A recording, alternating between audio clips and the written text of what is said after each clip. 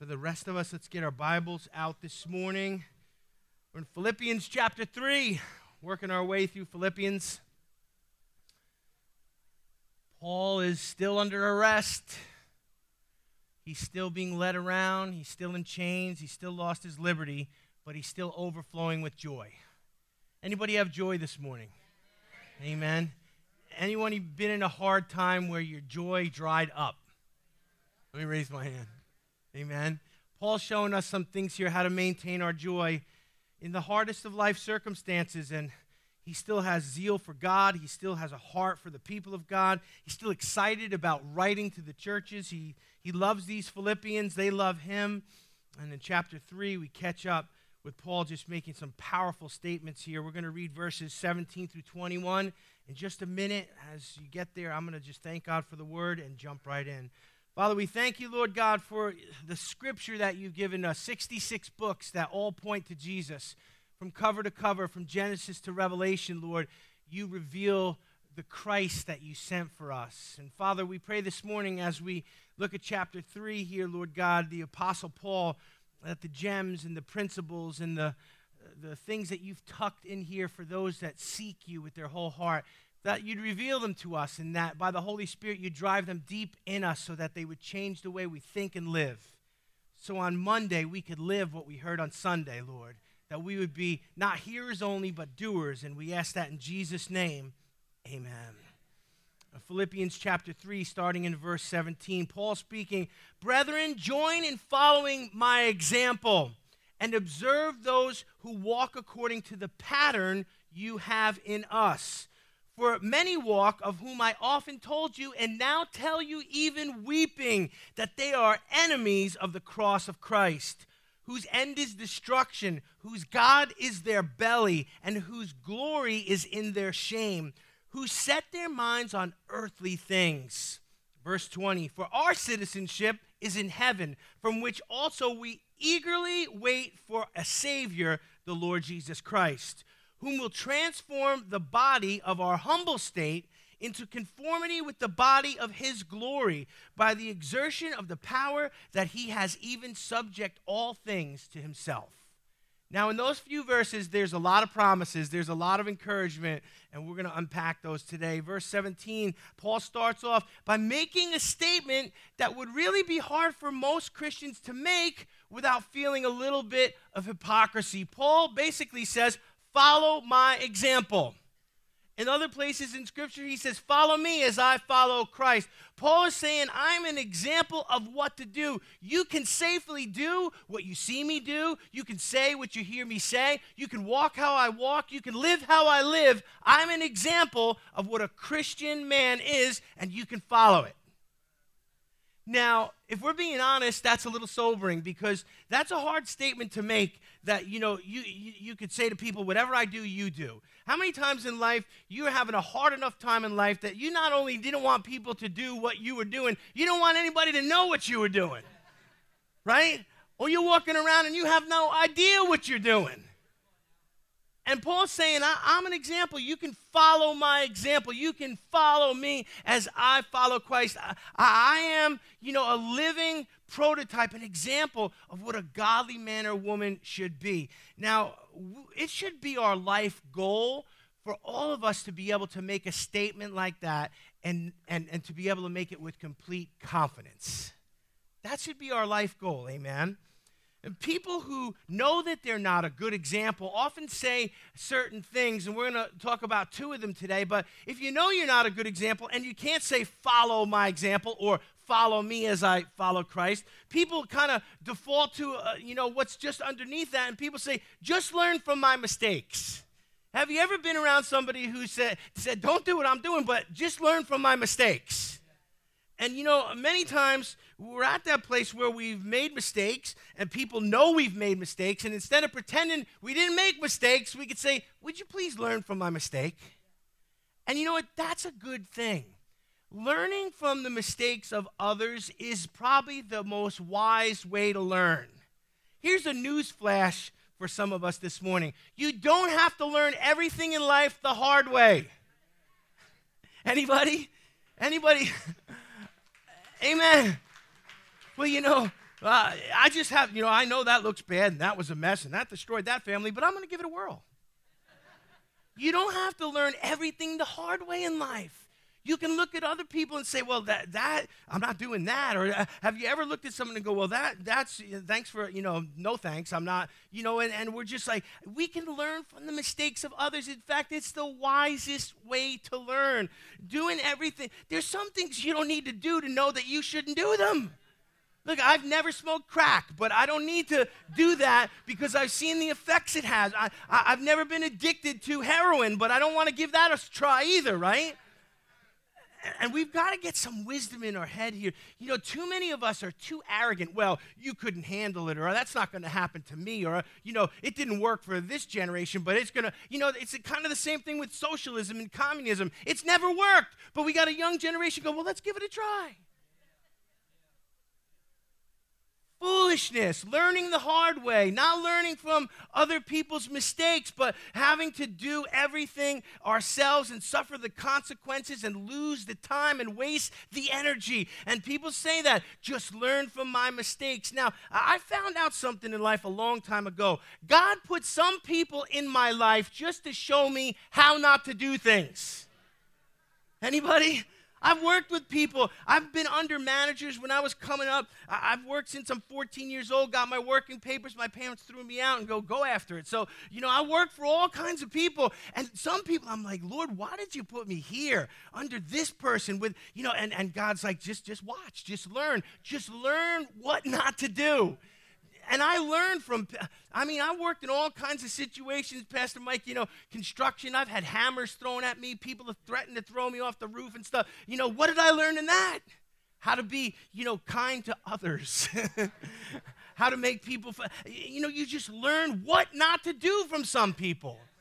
Don't question why, God, did you put me here? Why, God, did you put me under this person? Why, God, did you let me be born here or under this family or my parents? Listen, it's all part of the process. God is showing you things so you don't have to learn the hard way, so you can learn from other people's mistakes. And there'll be those who say, you can't follow my example, but learn from my mistakes, and that's a good thing. Still, there's another default setting even below that. There are people who say, I'm not a good example, but, you can learn from my mistakes. And then there's others that say, just do as I say and not as I do. Have you ever heard that before? That was the older generation. They, back in my grandpa's days or whatever, back then, they would just say, don't question me, just do what I say. And, but you're doing the opposite, Pop. But you shut up and just do what I say. Do as I say and not as I do. Now, not only is that not a good thing, like learning from others' mistakes, that's good. But, the do as I say, not as I do paradigm, it's not only counterproductive, it's wrong, but it's totally ineffective. Do you know what someone does when you tell them, don't do what I do what I say? They do what you do. Anybody have children? Did they do what you say or did they do what you do? Come on, you faded off there. You're trailing off. I heard it. Did they do what you say or they do what you do? Amen. They do. You got a father who says, the kid, don't smoke cigarettes, and he's chain packing 3 packs a day. He's, what's that kid going to do? Don't drink so much. You shouldn't drink. It's not good for you. And they're drinking, all weekend long. What's that? What are the kids going to do? We follow it's incredible being parents because it's so humbling. You could have 10 good qualities and 1 negative quality, and guess which one passes most easily down to the next generation? Amen. You can see all the bad habits my parents had right in front of you. There goes my birthday present. But you can't say to people, do what I say, not what it doesn't work. It has the boomerang effect. It does the exact opposite. You're better off not saying anything. Paul didn't say, do as I say, not as I do. He didn't say, learn from my mistakes. He said, follow my example. Follow me as I follow Christ. It's safe to do what I do and say what I say and live how I live. And that's what we should strive to be, examples of what a godly Christian man or woman should be. Our generation needs examples so badly. We can do better than learn from my mistakes or do what I say, not what I do. But before we even dare think about telling another person to follow our example, to let us be a role model, or like Paul said, follow me as I follow Christ, before we even dare think that a possibility, we better be living right. I got a few amens from the middle. The wings were quiet pretty much. Because this is where the rubber hits the road. We all like to, tell other people what to do and how to live. But the thing is, we have to be living right before we can be an example to others. Why is that? Because if we're not living right, we are absolutely going to lead others. We're going to lead others, listen to this, into the ditches and the snares that currently have a grip on our own lives. If we're not living right, and other people are following our example, it's going to lead them into the ditch. Now, on Wednesday, they clap when I take a drink, so let's see if we can. And this is just to eliminate the awkwardness. This is not ego food for me. I'm just trying to cover up my gurgling. But the ditches and the snares that we bring people into are the ones that we're stuck in ourselves. So we got to be living right. Free people can free people. Let me say that again. Free people can free people. If you are on drugs and you got delivered from drugs and God sets you free and you're walking in sobriety, you can help another person stuck in addiction get out of addiction. But if you're hooked and you're addicted, then you're not a candidate to help that person. Free people can free people. And so we've got to learn to live right and to walk right and to do all the things God's called us to do. Now, listen, Jesus put it this way in Matthew 15:14. Listen to the words of Jesus. He's speaking to the same old religious leaders of that generation, the Pharisees and the Sadducees. He always had a clash with them. Listen to what he says about them in Matthew 15:14. Let them alone. They are blind leaders of the blind, and if the blind leads the blind, both will fall in the ditch. Remember the ditch I was telling you about? Remember the snare I was telling you about? If you're in the snare, you can only lead people into the snare. And it's what he's saying about the spiritual leaders of the day. He's saying they're blind and they're leading people around. They are spiritually religious and lost, yet they're to other people. They're like, follow our example. Oh, we're so pious, we're so holy, we keep the law, we know all the scriptures, we memorize the prophets, be like us. And Jesus saying, you are blind and you're leading people into the ditch. Wow. So to be an example, we've got to be living right. It is so foolish for us to choose to follow the examples or the role models of people who are ungodly. And I want to say this, be careful who you choose as a role model. Listen, be careful who you let inspire you. Be careful who you aspire to be like. This is powerful. When I was a young man going to this church way back, probably in the 80s, Nicky Cruz came and preached here. How many people remember Nicky Cruz? Amen. Wow, the whole generation don't know Nicky Cruz. Or the old people just don't have the strength to clap. I don't know. But Nicky Cruz, an incredible evangelist, The Cross and the Switchblade, wrote a great book, man of God. I believe he's still alive.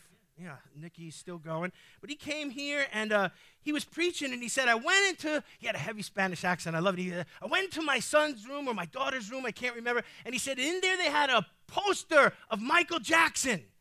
And so I went in. Now the hush falls over the crowd. And I went in, he said, and I tore the poster of Michael Jackson down, and I put a poster of me up. And I never forgot that, because you know what he was saying there is like, if you're going to follow an example, that's not the example to follow. You're better off following me. Nicky was able to say, follow me as I follow Christ. But, we want to follow the world's idols, the world's, examples. And it's a foolish thing for us to follow men, to follow people.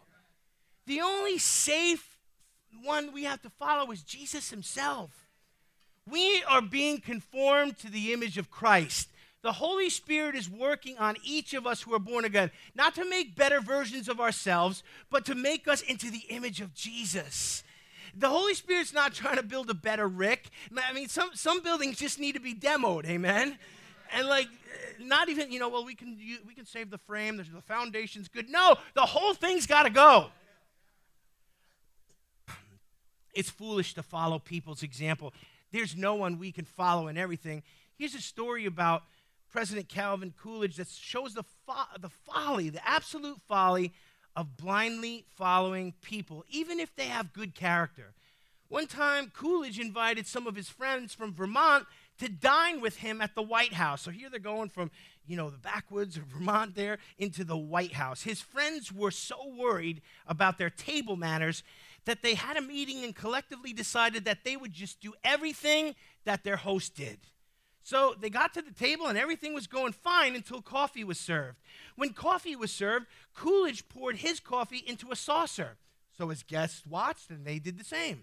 Then he mixed in cream and sugar in the saucer, and his guests did the same. Then he bent over and put it in front of his cat. And everybody went home. Now, you see, you can't follow people blindly like that. Do you know why you can't do that? Because sometimes we don't know what they're doing. They didn't know that was the cat. They're like, I guess this is the way they drink coffee in the White House. No, the thing is, you can't follow the blind example of others. It's foolish. You know why? We don't know what people are doing. And let me just clue you into something. Sometimes people don't know what they're doing. Did you ever follow someone that doesn't know what they're doing? Did you ever follow someone that doesn't know where they're going? You've been on a trip and you turn around and recalculating, and you turn around again, and then they stop at the gas station, and then they're talking, what are we doing? This happens to me at times. There's times I'm out at, Lowe's or, Home Depot, and you're in those big box stores and you're trying to find something. Anyone ever been trying to find something in one of those places? And you see the people, they come by, they got their orange smocks on, and they see you, and they see that look on your face, and they run the other way. They hide. They go in the back room, employees only. They're looking through the window. Nobody wants to help you. Then you're walking around looking for this stuff. There's times I was out with Austin one time, and we're going down the aisle, and I'm looking, and I stop short, and he hits me from behind. And I'm like, back off, will you please? And then I'm turning around, and we're facing each other. I'm like, don't follow me. I don't know where I'm going. Go stand by customer service. I'll catch up with you later. The worst thing is when you don't know where you're going, and you got people following you.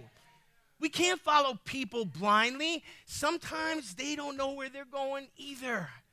But we can always safely follow Jesus. He's never confused. He's never lost. He's never wrong. We can follow him. Having said all that, verse 17 does encourage us to want to be a living example, to be a spiritual role model of what a godly Christian man or woman should be. Look, to our unsaved friends, we're the only Jesus that they're ever going to see. To those people who will never come to church and hear a message like this or sit through worship, we're the only Jesus they're ever going to see. Are we a good example? Are we, are we imitating him enough, following him enough, serving him enough that we look like him, that they can at least get a glimpse of him through us? We should aspire to be like Jesus. We should aspire to be a role model for those in our generation. Now, the world's role models are selected by a different criteria. The world's role models are selected over things such as outward beauty, exceptional skills, amazing accomplishments, and character doesn't really matter that much. We idolize people who can do things well, amen? Because all of us, we'd like to be that guy who hits the ball over the fence, who catches the touchdown pass. Or some of you going to watch, is there any football on today? I don't know. Some of us want to be that guy who, can put the ball through the, three-pointers, nothing but net. And we're like, yeah, that's, we're going to put that on a pedestal. We're going to, and then regardless of character, we aspire to be like that person. I've known sports figures that were like, hey, I'm no role model. Don't follow me. I've seen some people, at least they were honest enough to say it. You see, in these sports leagues, it's not the showcase of godly character. all the drug use and steroid abuse and cheating and betting and gambling and spousal abuse and cheating on their spouses, if you really pull back the curtain and see what goes on in these sports that we idolize, man, it's not godly. Now, nobody likes me. It's on football Sunday here. And I'll watch golf by myself today. No, I'm just kidding. But, you know, for a Christian, it's not about what we can do or what we've accomplished. It's totally about character. It's the exact opposite of the world. Look, and we're not supposed to put anybody on a pedestal. We only worship Jesus. He sits on the throne of our hearts. Amen. We can enjoy sports and things and musicianship and all that stuff. That's all good, but we only worship the Lord, amen? Only He's worthy, and He's our example. He's our role model. For Christians, it's all about character. You know what the most important thing we need to be an example of who Jesus Christ is spiritual authenticity. We got to be real. Not just religious, not just denominational, not just theological. We've got to be spiritually authentic. That we have a real relationship with Jesus, that we have a real prayer life, that we have a real desire to reach the lost, that we have a real love for the people of God. Spiritual authenticity is what we need. It's attractive to those around us in the church and to the lost. We need also to be transparent and disciplined and humble. We need to reach maturity, to be consistent and have measurable fruit in our lives. Now, I know that was all a tall order, and most of you tapped out on me because you're just looking at me like this. But this is what God asks of us, amen? And well, say it's impossible. No, the Holy Spirit's working in us to get us there, amen? Look, it's not impossible. With us, it's impossible. With the Holy Spirit, it's probable, amen? All we got to do is cooperate with Him. Look, if you see what He's done with me and what He had to work with, I mean, come on, that should give you some hope. So here we are looking at Paul. He's telling us, to follow his example. We want to aspire to be, that example that people can follow. And let me just say this, we are all works in progress. Remember I gave that illustration about, we're like the building with the scaffolding all around it? So none of us are perfect. Say amen. We're works in progress. And this may be true. For some of us, being a role model material, we're just not there yet. And that's okay. I'm just learning. You don't have you don't follow me. Can you help me? I'm not a role model yet, but you can just come alongside me and we learn together. But don't follow me because I'm just learning. And that's okay if you're there. Now, if we are there, and all of us are in some ways, we need to just cooperate with the Holy Spirit in our life. And someday, you never know who you inspire for Jesus Christ who can make a difference in the kingdom of God. Amen. Amen. So verse 17b continues here. We had all that fun in a half a verse there. So brethren, join in following my example. And listen, and observe those who walk according to the pattern. Say pattern. Walk according to the pattern you have in us. Now, he's talking about patterns, and he's saying patterns in us. The text mentions this concept of pattern. Now, what Paul is alluding to is, this pattern that God has put in the people of God and has laid them before us as spiritual examples throughout the ages. Hebrews says we have a great cloud of witnesses.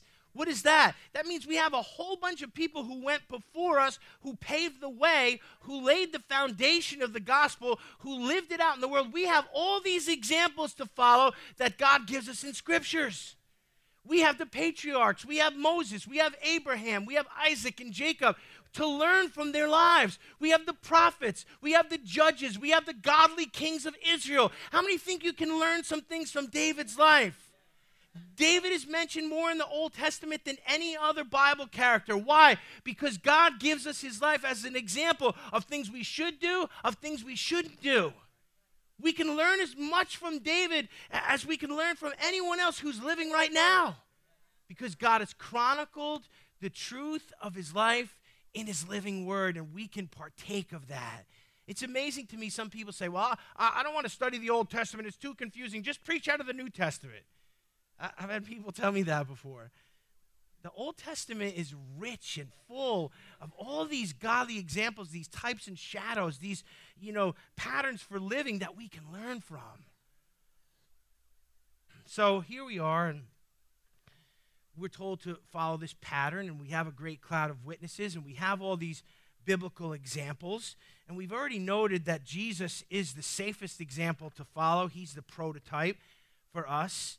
When it comes to sensible, godly living, we don't need to reinvent the wheel. We just need to learn from those people who did it right ahead of us. God's not telling, well, you figure it out, Rick. You go in the corner and don't come out until you got it, and there's going to be a quiz, and if you don't pass... No, God opens the Word. God, as we sit here week after week and the Holy Spirit pours it into us, we learn the patterns. We learn from the apostles' doctrine, the things that the early church did. It's all been laid out for us. It's not a mystery. None of us can sit there and go, well, I thought I was supposed to, just lie and steal and curse and drink on the weekends. I just thought that's the way. No, that's not the example we've been given. Some people look shocked. They say, no.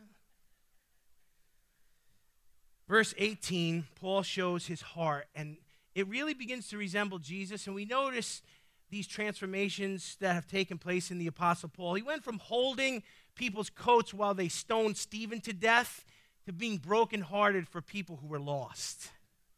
What an amazing transformation. Listen to verse 18. For many walk, of whom I often told you, and now tell you even weeping. Paul says, I'm crying over this. My heart is broken over this, that they are enemies of the cross of Christ. So Paul is brokenhearted for those people. Maybe they were fellow Jews. Maybe they were Gentiles who rejected the gospel. Maybe there were people who were in the church and they quit the church, but for whatever reason, they turned back to the world or they refused the gospel. And now, instead of entertaining the gospel and accepting it and being saved, they've actually become enemies of the cross. Now, that's an interesting terminology to look at here. What would make someone an enemy of the cross? Listen, it's simple. They simply preach a different gospel that ignores the true gospel of Jesus Christ. The person who says, well, just be a nice person and just give to the poor and just, join Habitat for Humanity and be spiritual and don't do this and don't do that and don't kill anyone and you'll go to heaven. That's a different gospel. That's not what the Bible says. Or the person who says, well, Jesus was this and Jesus wasn't that and the Bible is wrong. And, we got people in cults that say Jesus is, Michael the Archangel. We got people in cults that say Jesus is the spirit brother of Lucifer. I'm talking about Jehovah's Witnesses and Mormons. And they're nice people and we talked about that in first service. Some of them are the nicest people. They're more trustworthy than some Christians I know. Yet they're preaching a different gospel. And when you preach a different gospel to the exclusion of the truth, you become an enemy of the cross. And Paul says, my heart is broken for these people, these Judaizers and these legalistic people and these pagans that are refusing the free gift of salvation. And now they are actively, pushing back against the gospel to the point where they've become enemies of the cross. The counterfeit gospel preaches conversion without repentance, salvation without forsaking sin, symbolism over substance, ritual over righteousness. It's a lie, it's a trap, and it destroys souls. Paul's heart is broken, and ours should be too. For people who are religious and lost, for people who are caught up in cults, for people who are just immersed in sin and don't even want to get out. To people who are addicted and I just want to live this way. Father, break our hearts for the hurting. Break our hearts for the lost. Break our hearts for those who need light in the darkness, who are deceived and who are stumbling towards a Christless eternity. Father, help us to help them, I pray in Jesus' name. Break our heart for what breaks yours and break our heart for what broke Paul's, I ask in Jesus' name.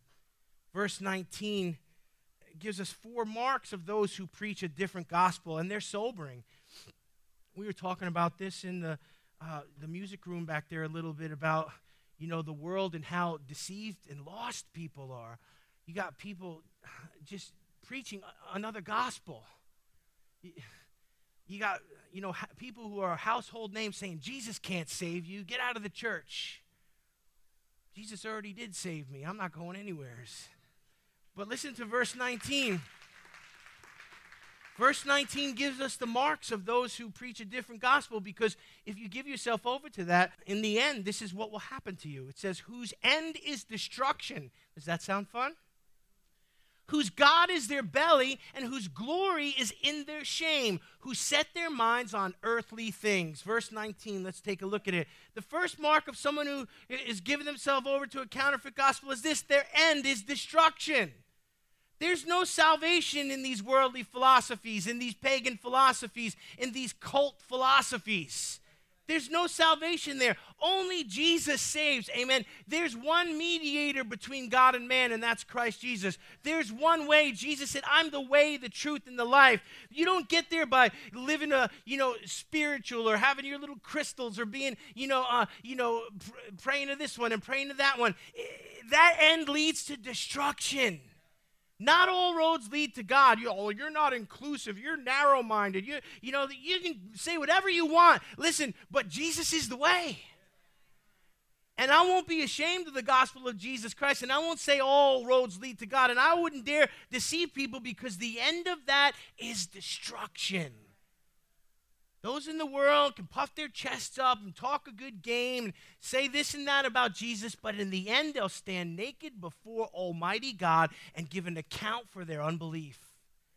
And that's a fearful thing, Scripture says, for sinners to fall in the hands of an angry God. Number 2, their God is their belly. Everybody touch your belly. Some of you won't be obedient. I'm not doing that. I like it, right, Pastor Mike? You say, I worked a long time for this, right? It's dedication, commitment. So their God is their belly. What does that mean? That means that they're driven by carnal appetites. And the fact that, what drives them is worldliness, all these things that pleasure the body and sensual things and, food and gluttony and sexual promiscuity and all this stuff. Their God is their belly. They're driven by sensual lusts. You say, why does that happen to the person who gives himself to a false gospel? Because when you exchange the truth for a lie, you live the lie. And the lie consumes you, and your belly, your lust, your flesh drives you to try and satisfy that thing that, you want. But the sad thing is you can never satisfy those itches. It's never enough.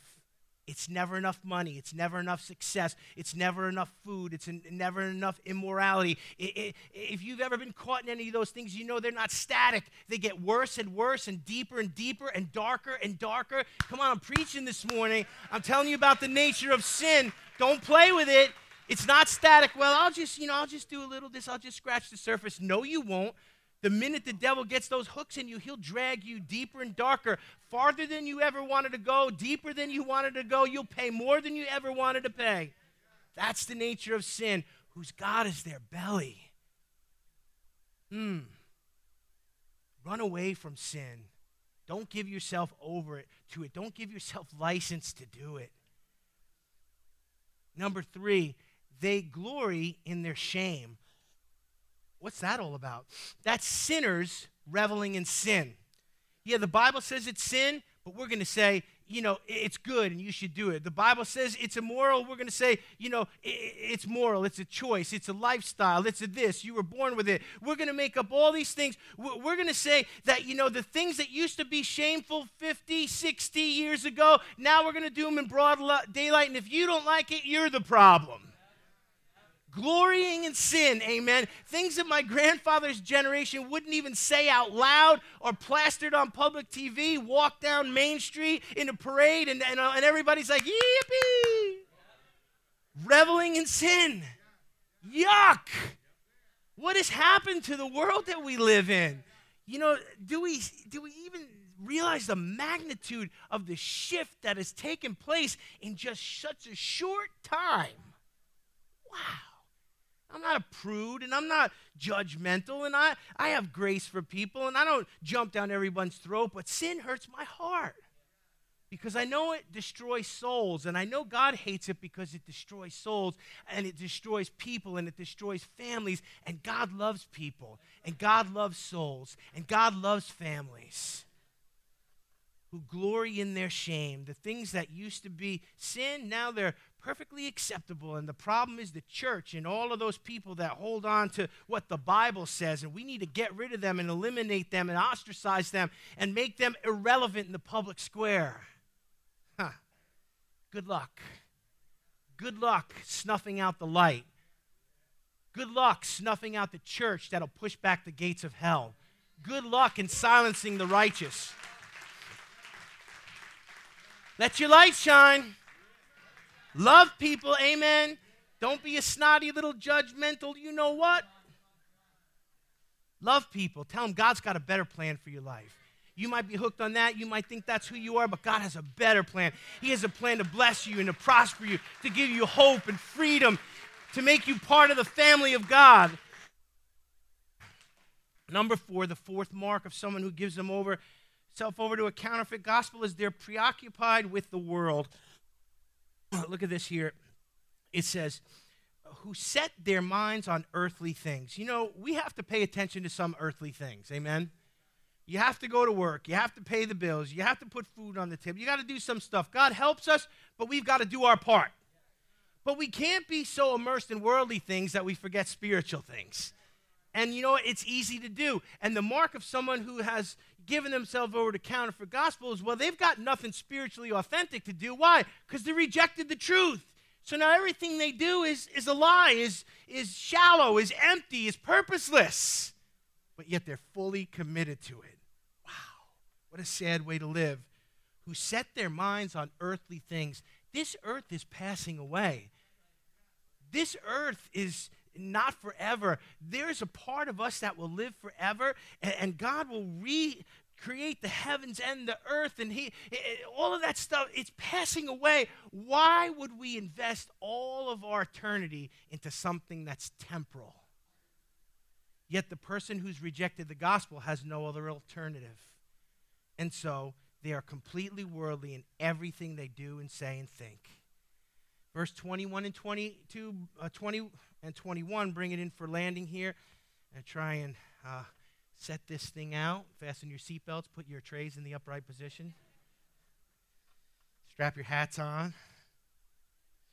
This is your captain speaking. That's right. So it says here in 20, for our citizenship, say citizenship.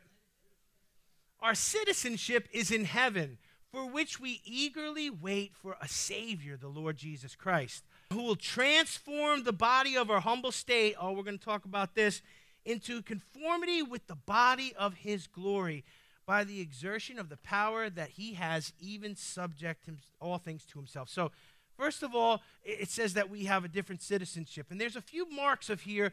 You know, we talked about the marks of someone who gives them over self to a counterfeit gospel. Well, what about the person who holds fast to the true gospel, the authentic believer? Well, number one, the first mark is that they're aware that their citizenship is not here, but it's in heaven. When you came to Jesus and you got born again, you traded in your citizenship on earth here for one that's eternal, a heavenly citizenship. You and I are citizens of the kingdom of God. Amen. And that's good news, amen. It's good news because when we get there, they're going to know we're coming. Jesus said, I go to prepare a place for you. He's going to show up. Peter's going to say, your ID? Yeah, here it is. My citizenship is in heaven. Right this way, sir. We've prepared a place for you. Jesus has been working on it all this time, amen. And understand, we're not citizens of New York, of the United States of America. Look, that's all temporary stuff. But eternally, we're citizens of heaven. We need to begin to think like that. That I'm just passing through. I'm not building my empire here. I'm not building my kingdom here. I'm not putting all my roots down here. I'm laboring for a better reward, for an eternal reward, for a heavenly reward. Amen? Stop being so focused on what's going on. Listen, if you focus on what's going on in our state and the immorality and the wickedness of the government and abortion and all this stuff, I mean, you will be depressed so bad there's not enough pills they can put in you to make you smile. It's true. Oh, when's it going to get better? It might not. It might get worse and worse till Jesus takes his bride out of here. I'm not coming back. I didn't want to hear that. Well, it's a possibility.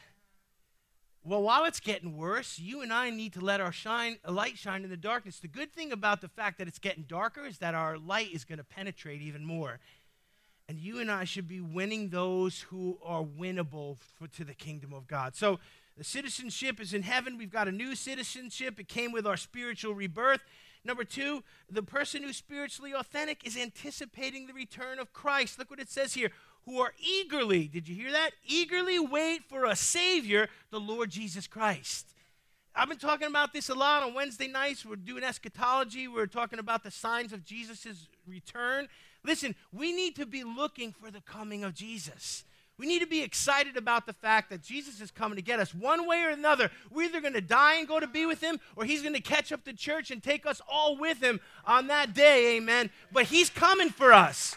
He hasn't forgotten about us. He hasn't abandoned us. He hasn't said, well, you guys blew it. You're on your own. No, we are the apple of his eye. He is focused on his bride, and he's going to come back to get his bride at one time.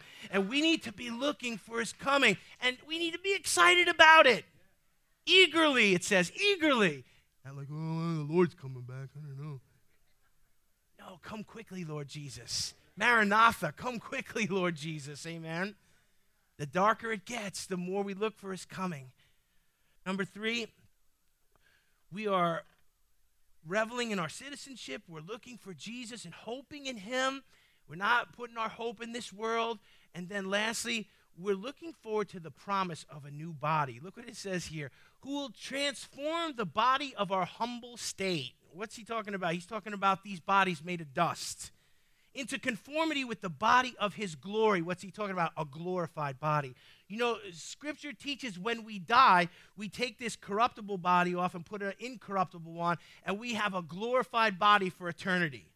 That doesn't get sick, that doesn't get hurt, that doesn't get cancer, that doesn't get diabetes, that doesn't break down, that doesn't need joint replacement. Come on. Amen? All the young people are like, nah, we like this one. This one's good, you know. You know, there's a time where you could see all your abs. And then you get to an age where you need a team of exploratory surgeons to try and find your abs. Don't raise your hand, but you know which group you're in. And the older you get and the more you use this body for the glory of God, the more you are excited about the fact, I'm going to exchange this one that's breaking down for an eternal one, amen? And that's a promise that we should focus in on. Now, we are poisoned in our minds with the youth culture. You know, we immerse ourselves in it. It drives people. People spend billions of dollars to try and maintain, to recapture, or to sustain their youthfulness. People have done crazy things like cryogenically try and freeze themselves. They just inject all kinds of stuff. I don't want to talk about it. And you know, we're obsessed with this. Why? To maintain our youth. You know, and we need to ask God for the grace to grow old gracefully. But, you know, we fight it. And, you know, it's good to stay healthy. It's good to eat good. But, you know, we go to the extreme. We nip it and we tuck it. We cut it off. We suck it out. We rejuvenate it. We reconstruct it. But in the end, it's a losing battle. Because this is turning back to dust where it came from. Amen? But there's an eternal part of us that we're going to live with these glorified bodies for eternity in the presence of God, with the angels of God, in the presence of Jesus Christ.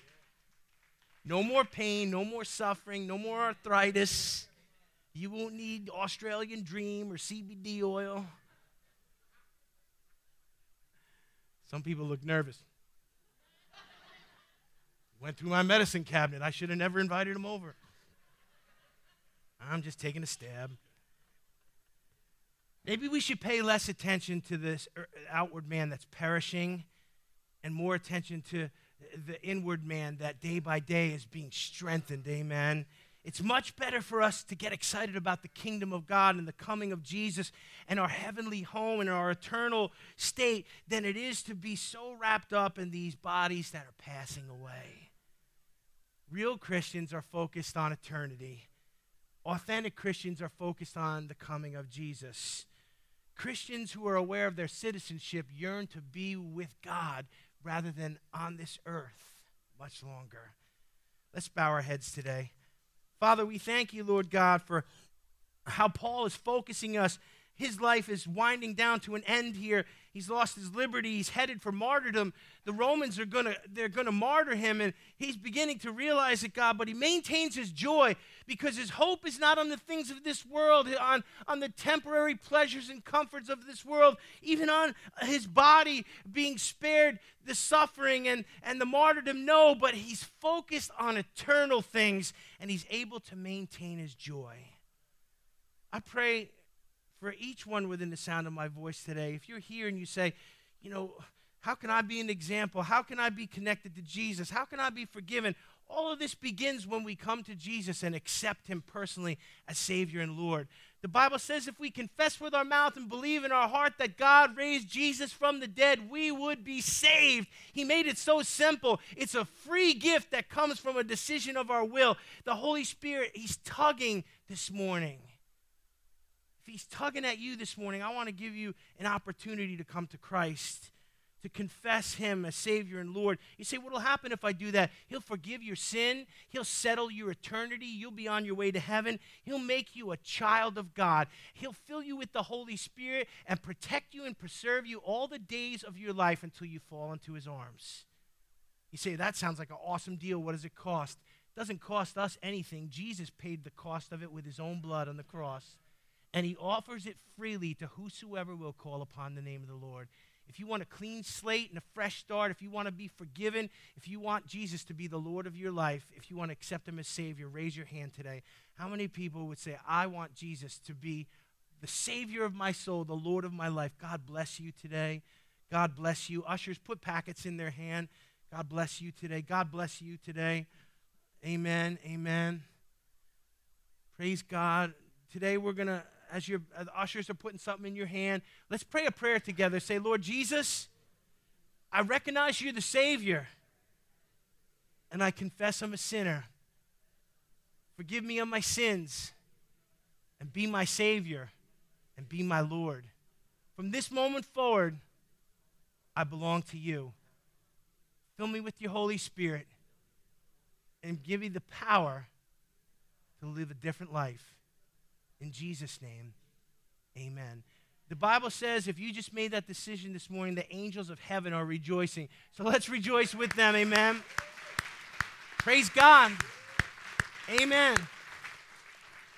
You might be thinking, well, what can raising your hand in church do like that, answering an altar call? Listen, when I was 14 years old, I raised my hand to an altar call in this very church, and I haven't left since. So, God can take your life and transform it, and all you got to do is just run after him, seek him. Stay in a place that teaches the Bible. Forget about religion. Work on your relationship, and God will keep you until that day he calls you home.